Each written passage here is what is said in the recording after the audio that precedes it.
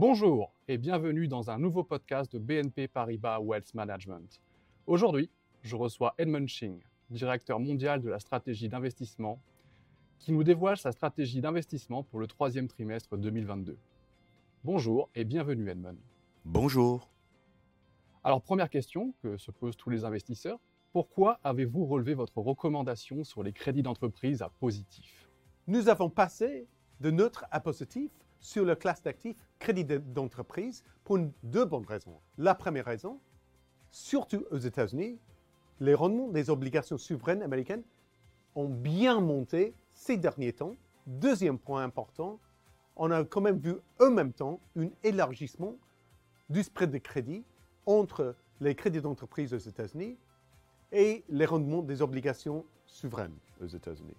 Les deux effets confondus, on arrive avec un rendement d'obligation pour les crédits d'entreprise aux États-Unis à environ 5,7%, pas loin de 6%, un niveau que nous trouvons aujourd'hui attractif. Merci Edmund. Que pourriez-vous nous dire sur le plan des réductions d'impôts du Royaume-Uni?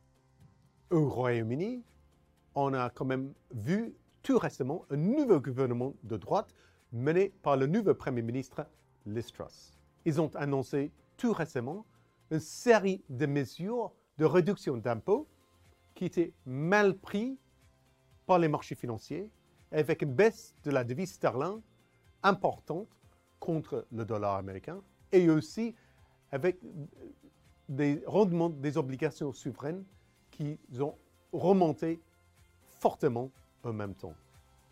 Cela dit, le gouvernement anglais maintenant change un peu de discours. Ils ont déjà annulé quelques mesures de réduction d'impôts qui commencent à rassurer un peu les marchés financiers. Et de suite, le niveau de sterling a quand même remonté face au dollar, face aux autres devises.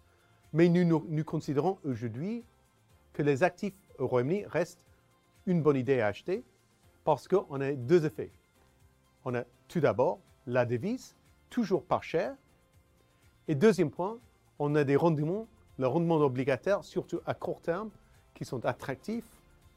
Et pour les actions, surtout pour les gros capis, l'indice FTSE 100, on reste sur des niveaux de valorisation très intéressants, avec un indice qui est plutôt biaisé vers le monde, avec beaucoup de bénéfices nets générés à l'étranger en dollars. Donc pour nous, c'est une très bonne idée aujourd'hui d'acheter la devise, le sterling, en achetant les obligations court terme ou en achetant les actions basées en Angleterre. Merci pour cette réponse, Edmund.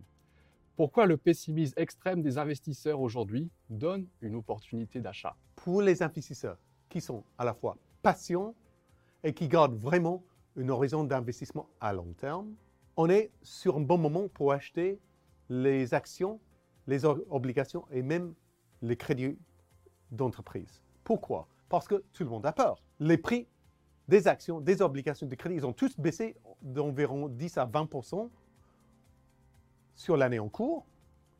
Et maintenant, on se retrouve avec des niveaux de valorisation et des niveaux de rendement beaucoup plus intéressants qu'au début de l'année.